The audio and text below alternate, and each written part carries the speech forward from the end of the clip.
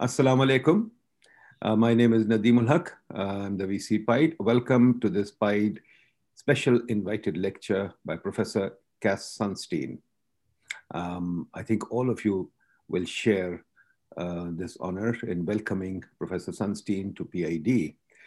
Professor Sunstein, let me also tell you that PID is a 70-year-old institution, Pakistan Institute of Development Economics.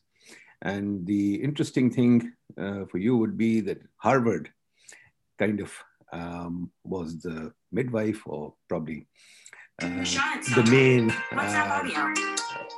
Harvard created the Pakistan Institute of Development Economics. Sorry for that.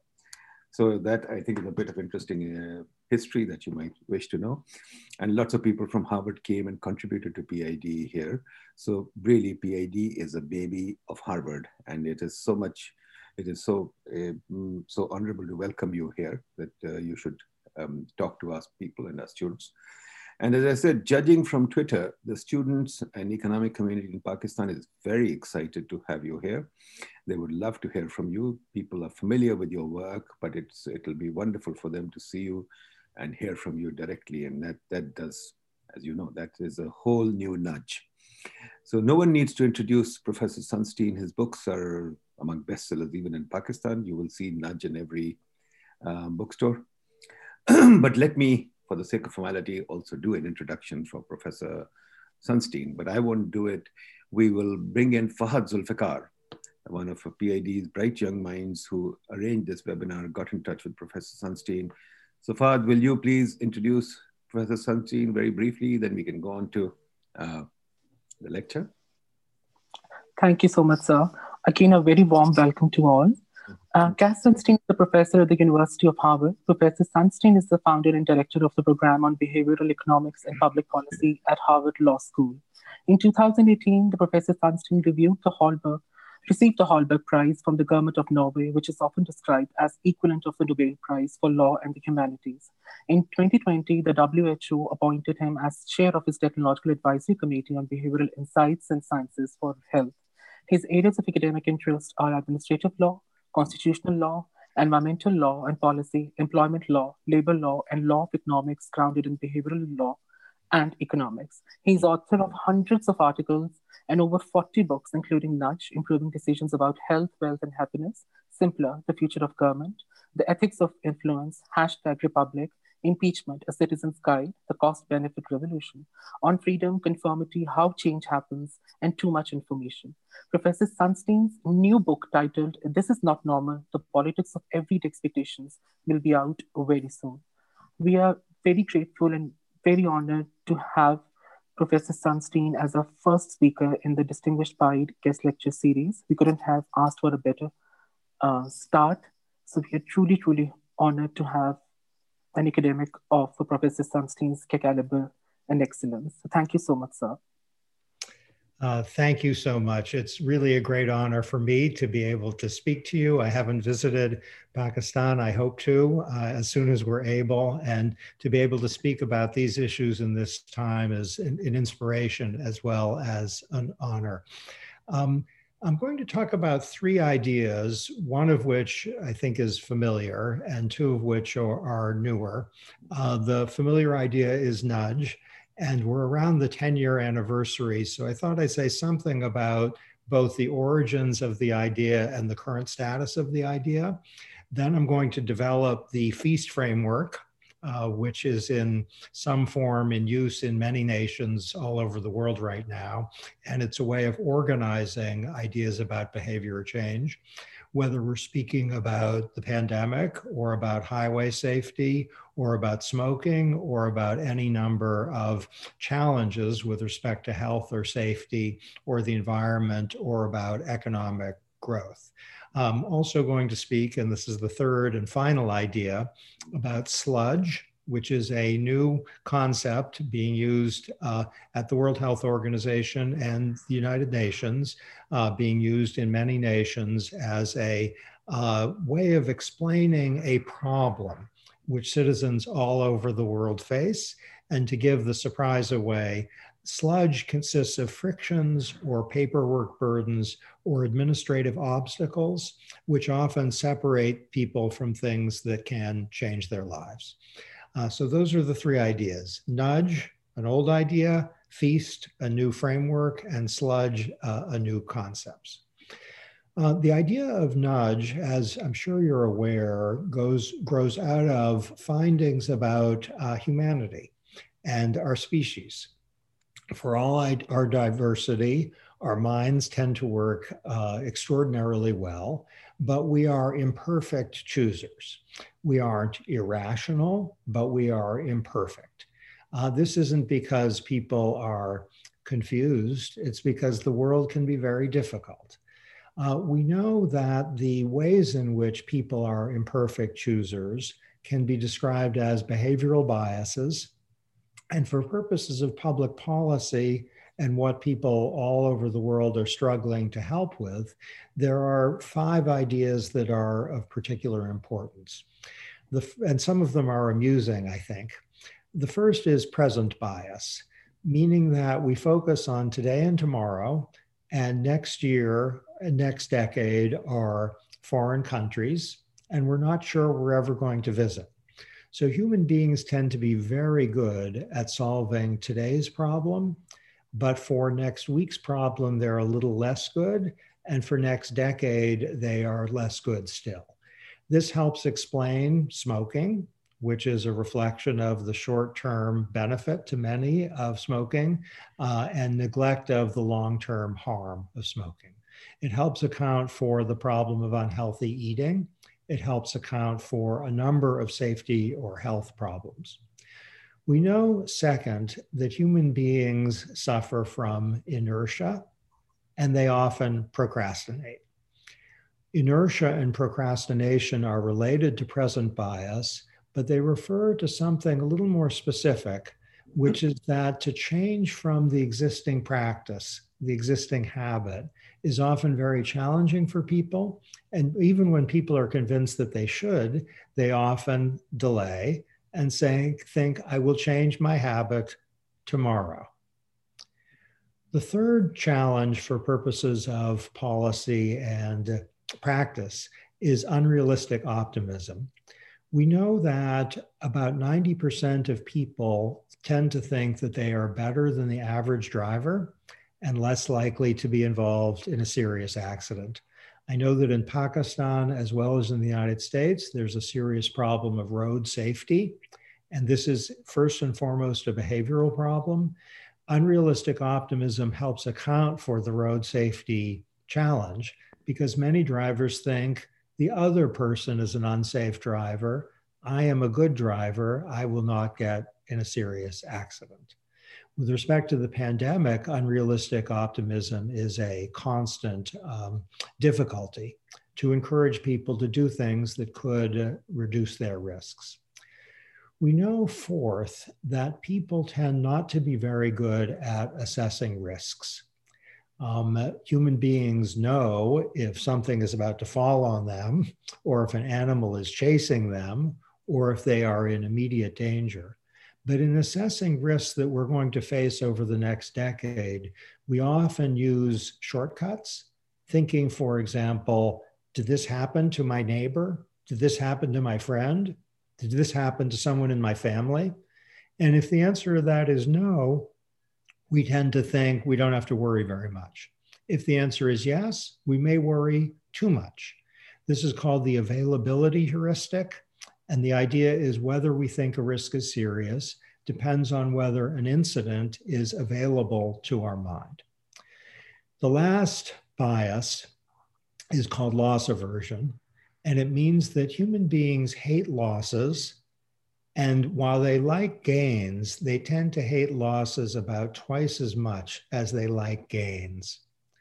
A loss from the status quo is very painful, certainly in anticipation, and people will try really hard to avoid it.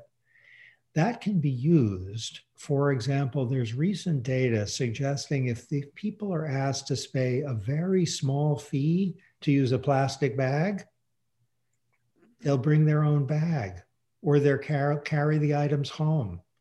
By contrast, if people are told you'll get a small payment if you don't use a bag, if you bring your own, their behavior doesn't change. Loss aversion motivates humanity. So we know now from decades of work that people are present biased. The future often doesn't matter very much, that inertia and procrastination are very powerful forces, that people tend to be unrealistically optimistic. That's one reason why they often are smiling, even when things are very difficult, that their perception of risk is often biased, depending on what they see and learn about, and that people are loss averse. Okay, that's our species, and these findings are growing, but these are findings that are very robust. They cut across many people. Nudges are understood as interventions that are designed to counteract or help people who suffer from or pervasively face these challenges. And one way to understand the impetus for nudges is to go back to the 1930s and just to notice that a German psychologist named Karl Lewin said often when people aren't engaging in certain behavior, we think, how do we push them or force them? And what Lewin said is, instead of doing that, ask one question. Ask, why aren't they doing it anyway? And remove the obstacle. So Lewin's brilliant insight, which I confess I learned about after we did our book, is take away the obstacle rather than focusing on some external intervention. You can think of a GPS device as a perfect nudge. It recognizes that the reason people often get lost is they don't know how to get to their preferred destination. A GPS device takes away the obstacle. Nudges typically maintain freedom of choice, but they help steer people in a direction that will make their lives go better. And typically the direction it steers people in are directions that people want to go in. They want to arrive at a particular destination, and a GPS helps them. Information, for example, about the side effects of medicines or about the safety problems associated with some product, that is a nudge. A warning is definitely a nudge, and it can help counteract unrealistic optimism and present bias. A reminder is often a very powerful nudge. If people are reminded, for example, that they have a doctor's appointment, or that they ought to be wearing a mask, or that it's a very good idea for them to pay their bill now because they may get in trouble if they don't, that can overcome various behavioral biases, including inertia and procrastination in particular. Often, if people are told what the social norm is, that most people are doing a certain thing, then they're more likely to do it. And that can be a good protection against the problem of unrealistic optimism. I have a friend who's written a book about behavioral finance, and he writes on Twitter periodically, "My book is doing very well and much better than expectations. Thank you for the support." I've studied his sales figures, and the book isn't doing extremely well, but I'm sure he's truthful that it's doing better than expectations. And his saying that is a good nudge. If people are informed that most people are engaging in certain behavior, say if doctors are told most doctors aren't prescribing as many antibiotics as they are likely to reduce their prescriptions of antibiotics. If students are told that most people aren't smoking very much, and it's true, then the incidence of smoking goes down. If drivers are told something about behavior that's likely to reduce road accidents, and that most people are doing that, they're less likely to drive dangerously. We know that default rules determining what is automatically going to happen are an extremely powerful nudge. They automatically overcome inertia and procrastination. So if people are automatically enrolled in, let's say, a savings plan, or a healthcare plan, or in green energy, as is being done in some countries where solar and wind are available, that can be extremely powerful as a choice-preserving intervention. We've seen all over the world success stories that go far beyond anything that Professor Thaler and I could have imagined over the last years. In Sweden, there's a program called Vision Zero, which is designed to drive road deaths down to zero. It hasn't gotten there yet, but it's been spectacularly successful, and it's used nudges. In multiple nations, efforts to protect the environment, to make air a little cleaner, to make greenhouse gases reduced, to make water cleaner, these have been promoted by nudges of multiple kinds, whether it's information to consumers, whether it's disclosure to the public, or whether it's automatic enrollment in cleaner energy sources. With respect to savings, many countries have promoted a situation in which people are automatically enrolled in savings plans. And those automatic enrollment initiatives have proved very effective. Here's a really small example of a nudge. In several countries, experiments have been conducted in which printers' settings have been automatically double-sided. And it turns out that setting the printing default as double-sided is much more effective in saving paper than using moral appeals or education or trying to convince people to use more double-sided printing. Just making it automatic saves paper and therefore saves money. Okay, now we're going to talk about the FEAST framework. And if you remember anything from these remarks, I hope it's the FEAST framework. The FEAST framework stands for 5 things: fun, easy, attractive, social, and timely. And while it's very simple and in some ways cute, it captures decades of research on behavior change. I'm going to end with the F in the FEAST framework and start with EAST, which comes from behavioral scientists largely in Europe. And I'm going to say something about what's most important in the EAST framework, and then we'll end in FEAST. The E in the framework stands for easy. And here the basic idea is if you want behavior change, make it very easy for people to engage in the desired behavior. I worked in the United States government, and I think what I learned there is the most important part of the FEAST framework is the E. For many of our most important programs, whether the issue involves poverty or food or health, the take-up rate is between 40% and 60%. That's a tragedy. That means that many people who could get help that could change their lives just don't. And the reason is it's not easy. They have to fill out forms. They have to figure out something. They have to learn something that it's just not easy to learn. For example, about the economic situation precisely of their parents, and they don't know, so they give up. The E says, make it automatic if you can, then it's completely easy. And make it simple if you can't make it automatic. Change the burden by cutting it, let's say, by 50%.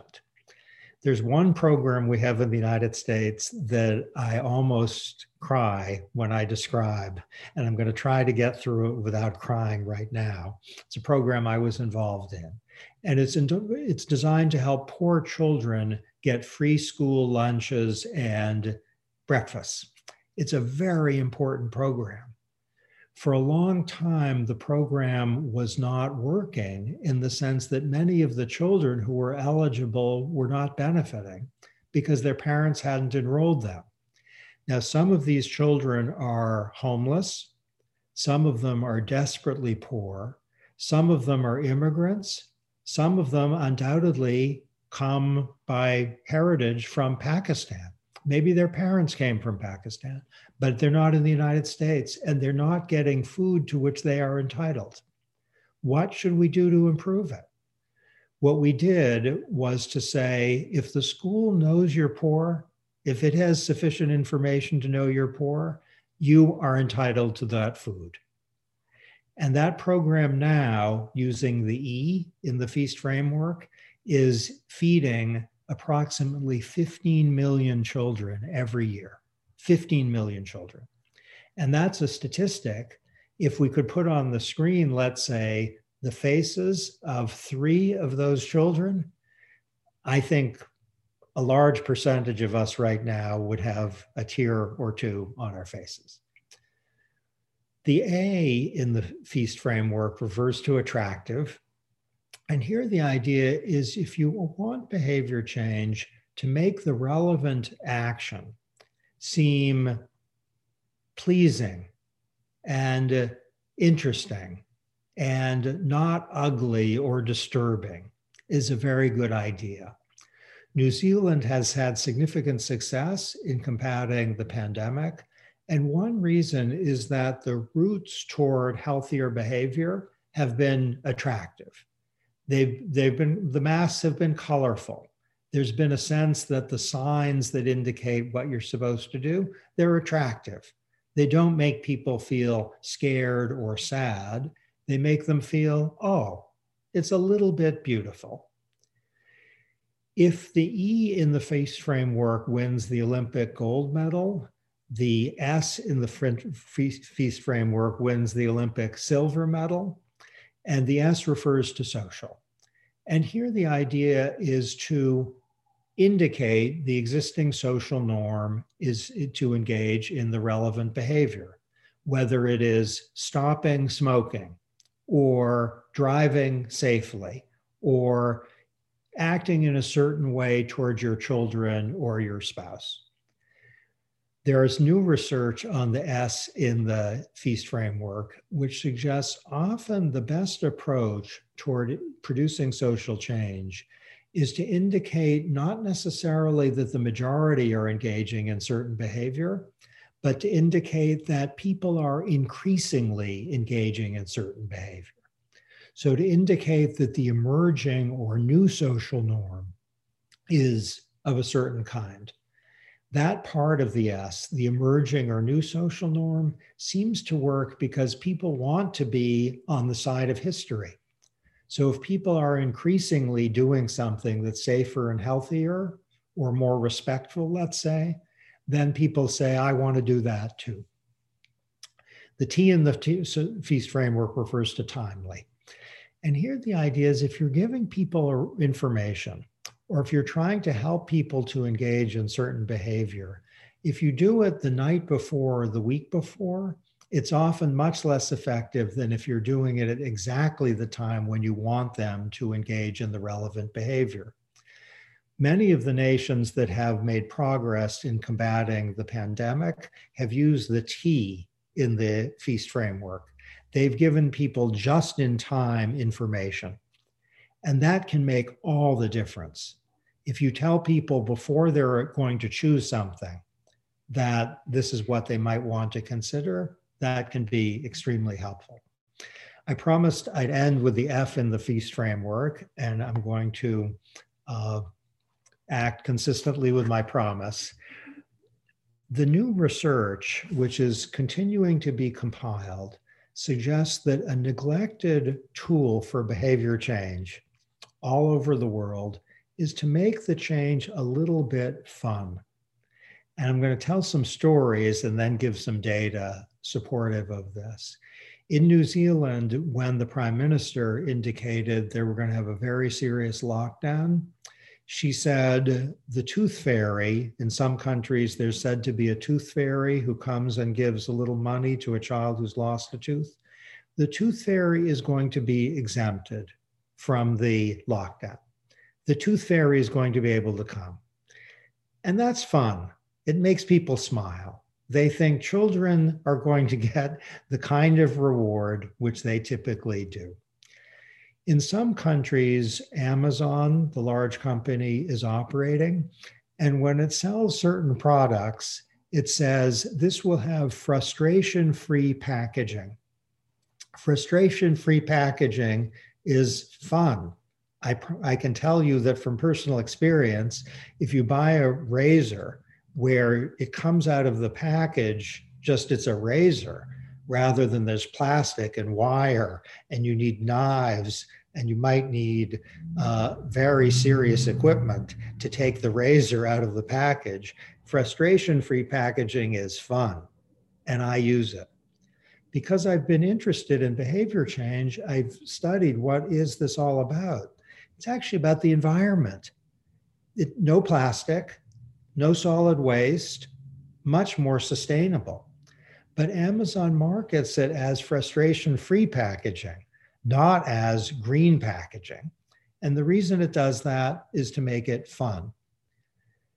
The company Pepsi, the soft drink company, in some countries markets Diet Pepsi, and in other countries markets Pepsi Max, it's called. And there's reason to think that Pepsi Max has been very successful, Diet Pepsi less so. And the reason is not that Pepsi Max tastes much better than Diet Pepsi. It's that Diet Pepsi seems helpful, you lose weight, but it's a little earnest and slightly depressing. Diet Pepsi. Pepsi Max, by contrast, is fun. Max. You might think with respect to Pepsi Max, it has the maximum taste. That's great. And you might think, and also it's healthier. With Diet Pepsi, you might think it's a little punitive, but I should probably do it.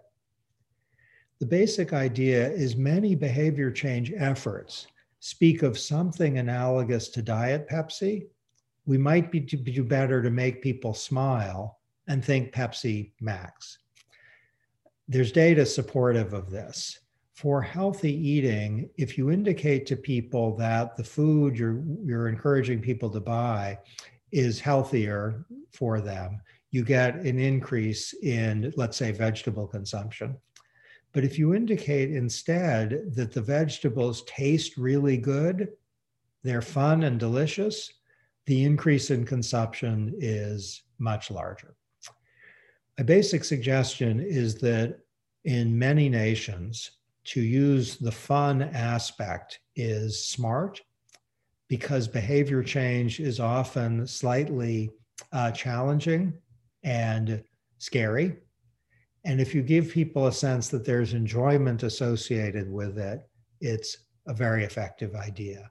There's one country which has responded to the COVID problem and the problem of misinformation by saying humor, not rumor. That's its policy. Humor, not rumor. And that's part of the FEAST framework. Let me now concretize a little bit the FEAST framework by speaking of vaccine hesitancy. I studied a little bit in preparation for this, some of the issues in Pakistan right now, and I know there's some concern with vaccine hesitancy. And with the World Health Organization and our advisory group, we've recently published a short report on vaccine acceptance and uptake, and it's closely associated with the FEAST framework. It has some different features, and let me use it as an example that will maybe specify how to use some of the behavioral findings. There are three reasons why we find vaccine hesitancy. One is inconvenience. Often people are not vaccinating because it takes time, because it takes money, and because it's confusing to figure out how to do it. Some vaccine acceptance specialists think that this is the most important feature of getting people vaccinated, and that the attention given to people who are skeptical about whether the vaccine will work and who are suspicious and mistrustful is important, but it often underestimates the immense importance of increasing convenience. And the basic idea here, which we're working on in many nations, if you can make it easy and simple for people to get vaccinated, you will have more progress than you think. And this is not about communication, it's about social architecture. It's about the creation of an enabling environment. And the notion of an enabling environment, which the World Health Organization has just introduced, is a very helpful way of specifying the E in the EAST framework. It includes not only fast and easy, but also respectful and kind, so that people have an experience of getting vaccinated where they can report to others that was not exactly fun, but it was not awful. The second problem for vaccine take-up, and again, this is generalizable, is complacency, where many people think all over the world, it's the flu, I can handle the flu, it's not that terrible, I'm young, and even if I'm not young, I'm healthy, it's not going to be so bad. Why should I bother? The best way of addressing complacency is to signal to people that people like them understand that their own vulnerability is real. And even if it isn't, the vulnerability that they have of getting the disease at all can transfer to vulnerability for their mother, their friend's aunt, or other people in their community. And the idea here, which I hope will connect with what some of you are thinking, is that a lot of our cognition, and this is a new idea still being developed, is based on our sense of our identity, whether our identity is national or religious or ethnic or demographic. If we think I'm a young person, we don't get vaccinated. Or if someone thinks in the United States, I'm a person of color and we don't get vaccinated, that can be a real problem. To address it directly by having people who are credible say, you know what? We do. People who are young, we get vaccinated to protect ourselves and to protect those we love. First problem, inconvenience. Second problem, complacency. The third problem is distrust. And here the idea is that many people think, okay, COVID is real and it's serious, but I don't trust the people who made the vaccine. I think they're interested in money. I think they're large corporations. I think there will be side effects that will be dangerous. The best way to address that is to find credible validators, either healthcare professionals or people who share certain identity characteristics with those who are mistrustful, and to make them publicly visible as spokespeople for vaccination. Showing is more important than telling. And if they can say, I was vaccinated and I'm sure glad I was, then that can help to overcome the problem of distrust. So the basic idea here is we can address through an enabling environment the problem of inconvenience. We can address through clear communication of risks the problem of complacency, and we can address through trusted validators, credible people, the problem of distrust. And the good news is there's evidence from decades of research that these strategies actually work, though COVID-19, of course, provides unique obstacles. Okay, I'm going to turn now, having discussed nudging and feast, to sludge, the third and final idea. And the basic notion is that all over the world, there are administrative burdens, paperwork requirements, waiting time that are like walls between human beings and something that can make their lives better. I'm keenly aware of how little I know about this particular problem in Pakistan. So I'm going to speak about my country and several others I know more, but I'm hoping that this will connect to experience. So in the United States, I was in charge for 4 years of information requirements imposed on the American people. That means anytime people have to fill out a form to get a visa, to enter the United States, to get healthcare, to get a loan, to start a business, anytime there was an information collection request, as it's called, I had to approve it.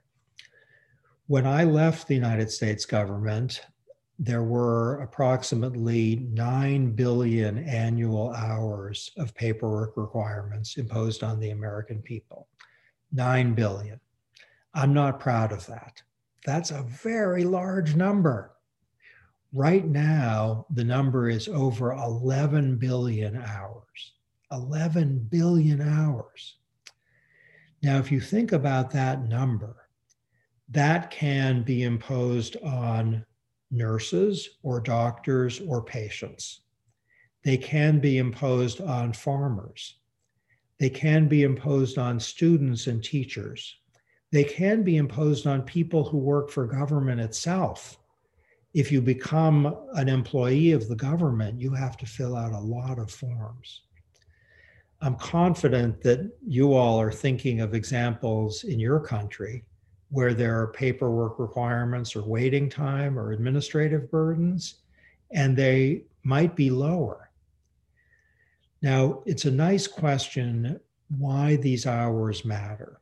That's a good question. One reason is that even if people are perfectly rational, this is the opposite of the E in the feast framework, and it's also the opposite of the F. It's not fun and it's not easy.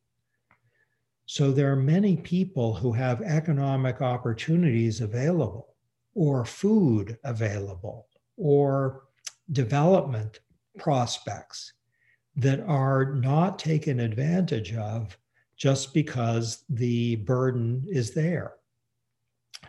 Now, if you think about real human beings rather than perfectly rational human beings, some of the most exciting work in behavioral science points to a form of scarcity to which I think we've given too little attention. We give attention to scarcity of money, scarcity of food, but we don't give attention to scarcity of cognitive bandwidth.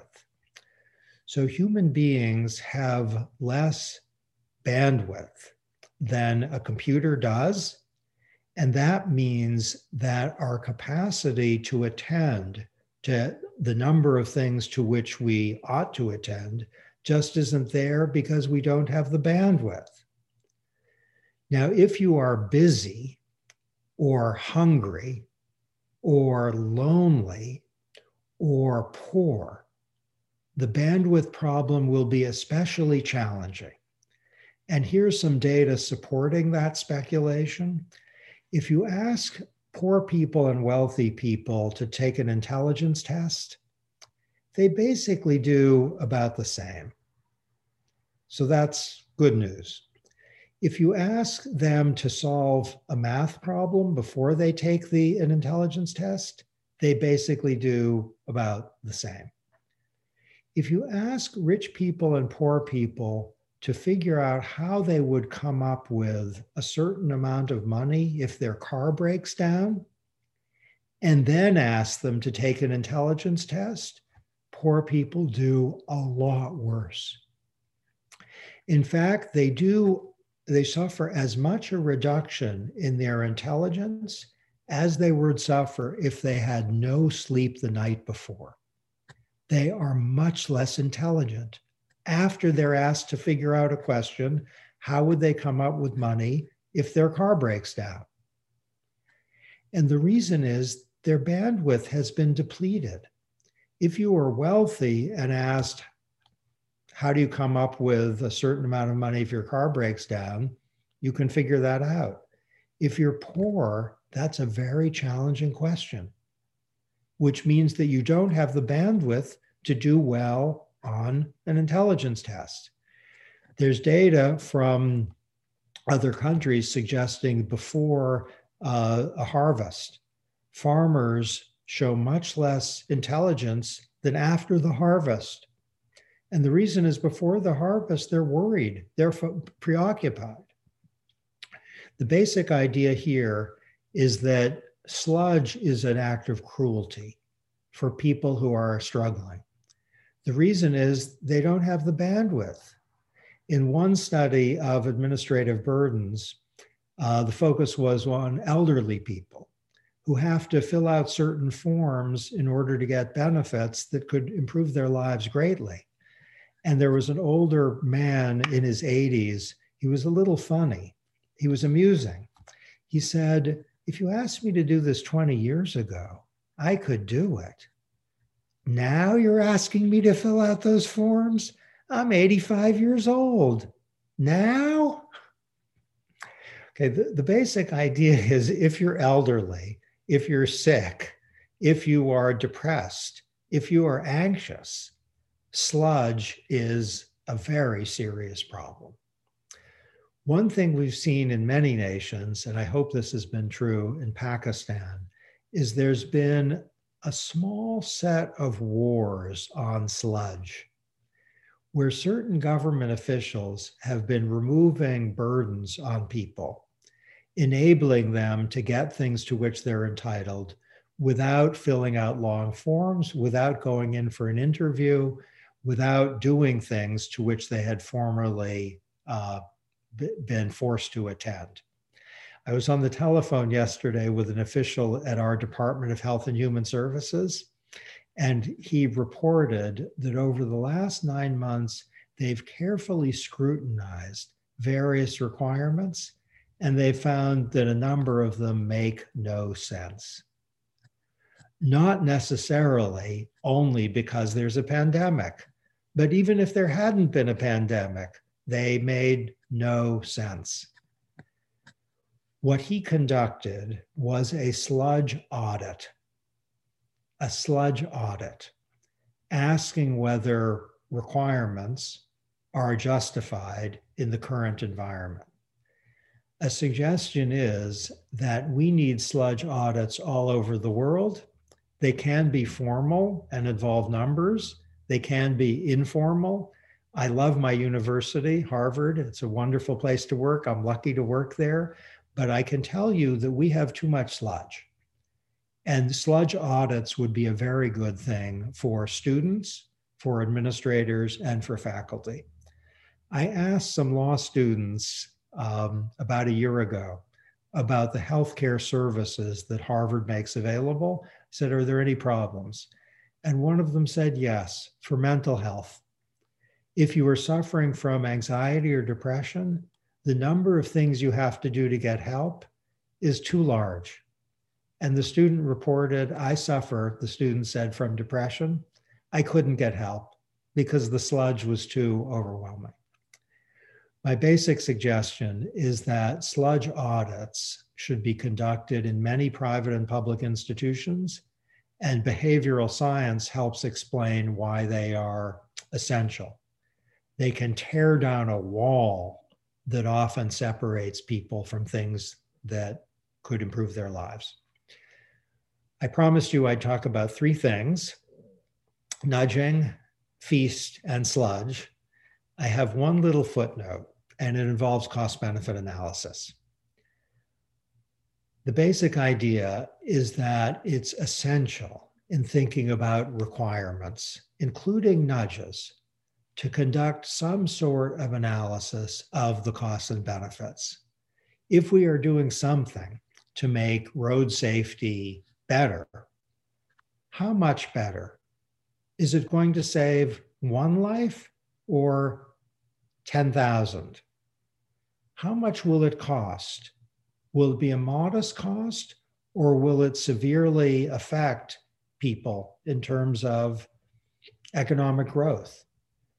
If you are doing something to make the air cleaner, how much cleaner and with what effect? Is it going to hurt consumers? Is it going to increase the price of electricity? A lot or a little.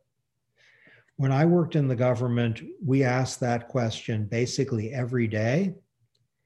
And in many nations, that question needs to be asked much more, including in the decision whether to reduce sludge. Often sludge is imposed without asking how much benefit does it create, how much cost does it have?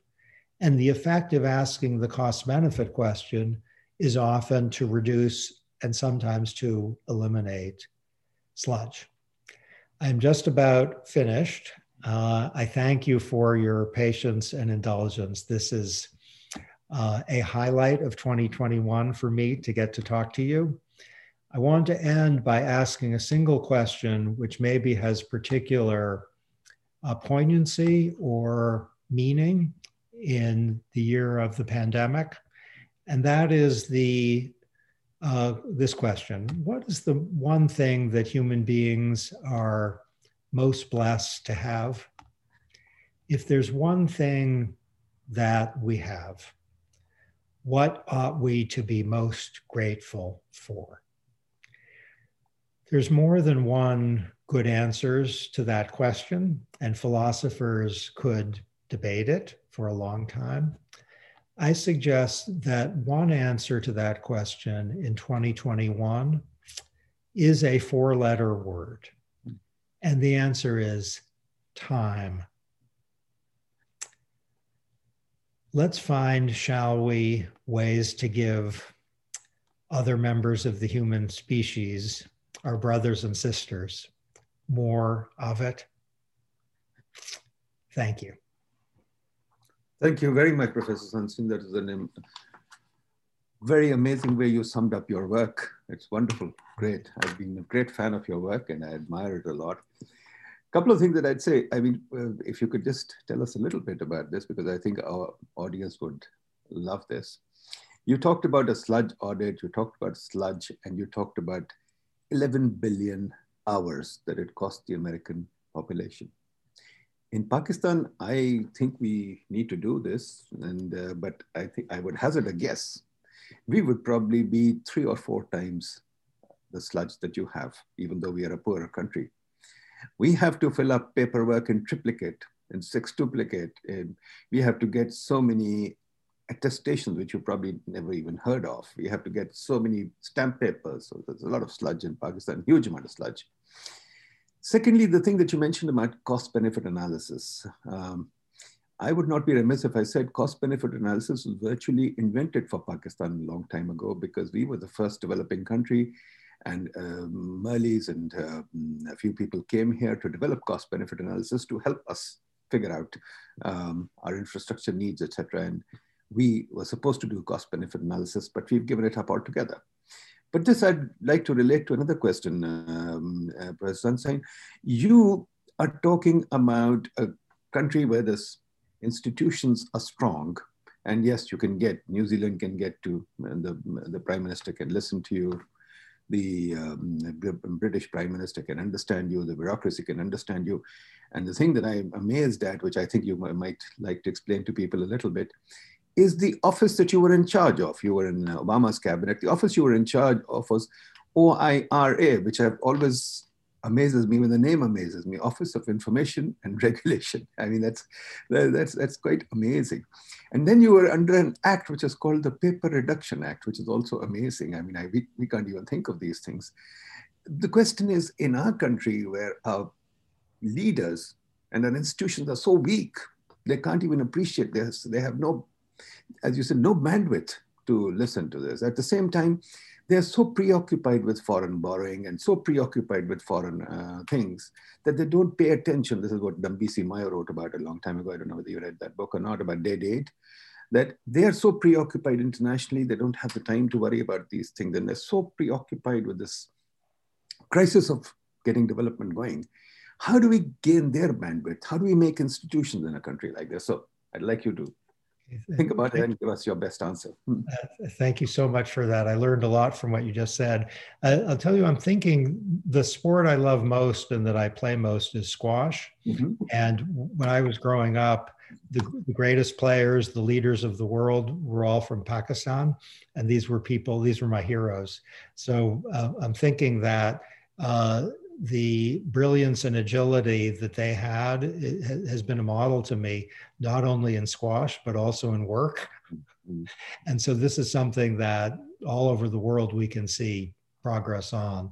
So in terms of institutions, the office for which I led has two main roles. This may be of interest. And these were created basically under President Reagan. Which shows that it's not political, that President Reagan and President Obama, different political parties, but they basically agree on this. First, if there's a paperwork requirement imposed on people, someone should approve it with some scrutiny. And that hasn't worked well enough. So it's far from perfect, but it's better that it exists. So there have been efforts to reduce sludge periodically, and there have been times when I said, and my predecessors and successors said to other parts of the government, you can't do that because it's too much sludge. It's just not justified. So this is something, a Paperwork Reduction Act is a good idea, I think, for all countries, even if they don't always do what the Paperwork Reduction Act aspires to have done. On cost-benefit analysis, the idea is if you have, and this is the Office of Information and Regulatory Affairs, this is the information is about paperwork, regulatory affairs is about regulation. So if our Environmental Protection Agency wants to regulate, let's say, coal plants, or if our Department of Transportation wants to regulate automobile companies, or if our Department of Agriculture wants to regulate farmers, that office scrutinizes the regulation to see if it makes sense. Now, a regulation is basically a mandate. So if the idea is that cars have to be more fuel efficient, or energy, or refrigerators have to have labels on them, or that farmers have to engage in certain practices to reduce risks, the Office of Information and Regulatory Affairs says yes or no. Now, it can say no on the ground that it's going to have modest benefits and be very expensive, or it can say yes and be more aggressive because you'll have very high benefits and it won't cost very much. If the office says no, the head, if my old office says no, the head of the ministry who wants to do it can go to one person, the president. And since the office I headed usually is in direct communication with the president, it would be unlikely that the president would overrule that office because they'd have talked beforehand and you'd be doing what the president basically approves of. But the cost-benefit discipline, it's extremely important. And for some of, our country has many, many challenges right now, but some of the challenges are less serious than they would have been because of cost-benefit analysis.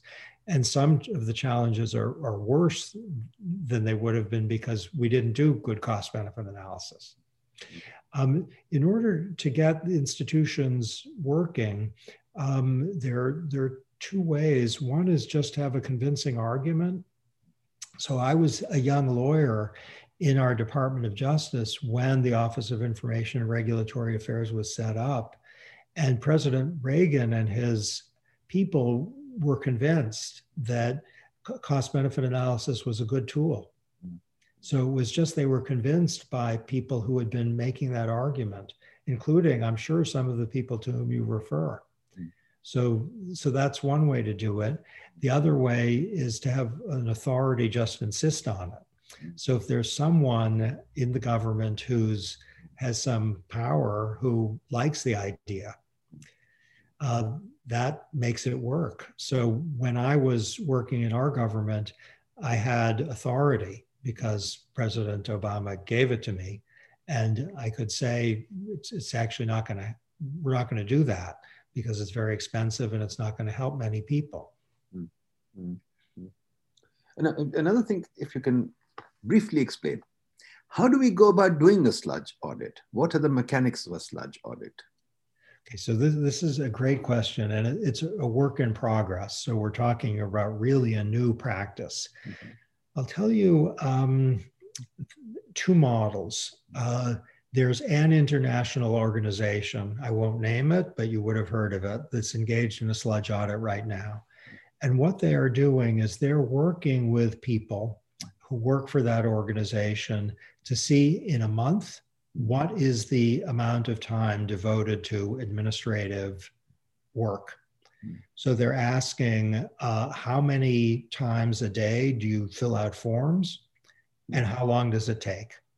And at the end of the month, they will have a sludge audit. That's one example.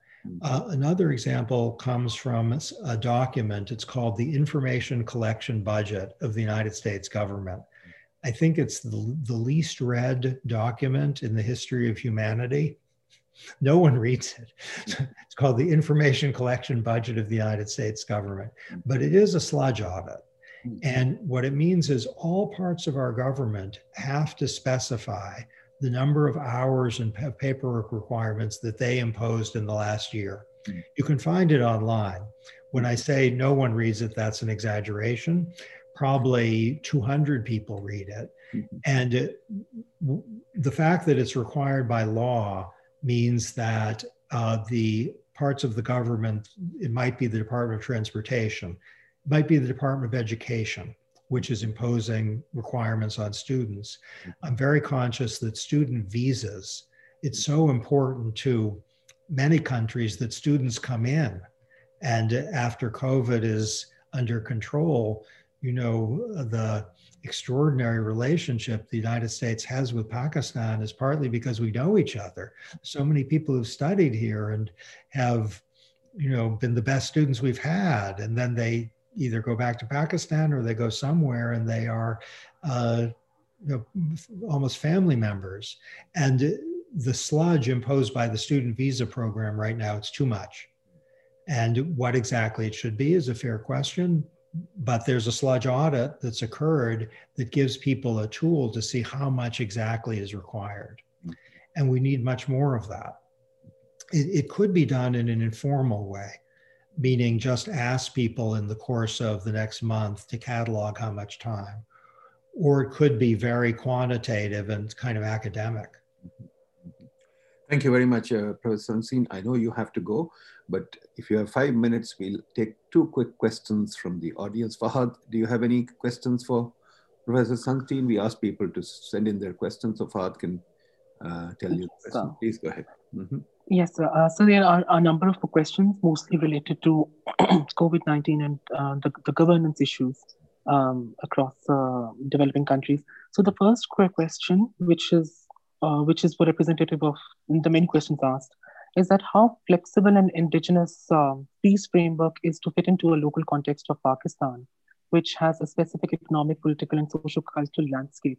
And this question has been asked in relation to the COVID-19 SOPs compliance. So one question is that. Another question is about... answer that first. Yeah. Sure. If I understood it correctly, it's about a distinctive culture and institutions and infrastructure and how to adapt the vaccine. Okay, that's very important. And here's a little phrase that we've used at the World Health Organization, which is meet people where they are. And I've learned that phrase has real depth in it, despite its simplicity, so that in some international organizations have a kind of top-down approach where they aren't meeting people where they are. They're using some framework or some verbal formula that people find confusing or alienating. So adaptation to a local context is essential. And listening to people is essential. So if people are concerned about the risks of a vaccine, say, or they have a particular set of judgments about COVID-19, to adapt that to the local context is very important. And like the United States, Pakistan is a very large country. So what works in one part of the country might not work in another.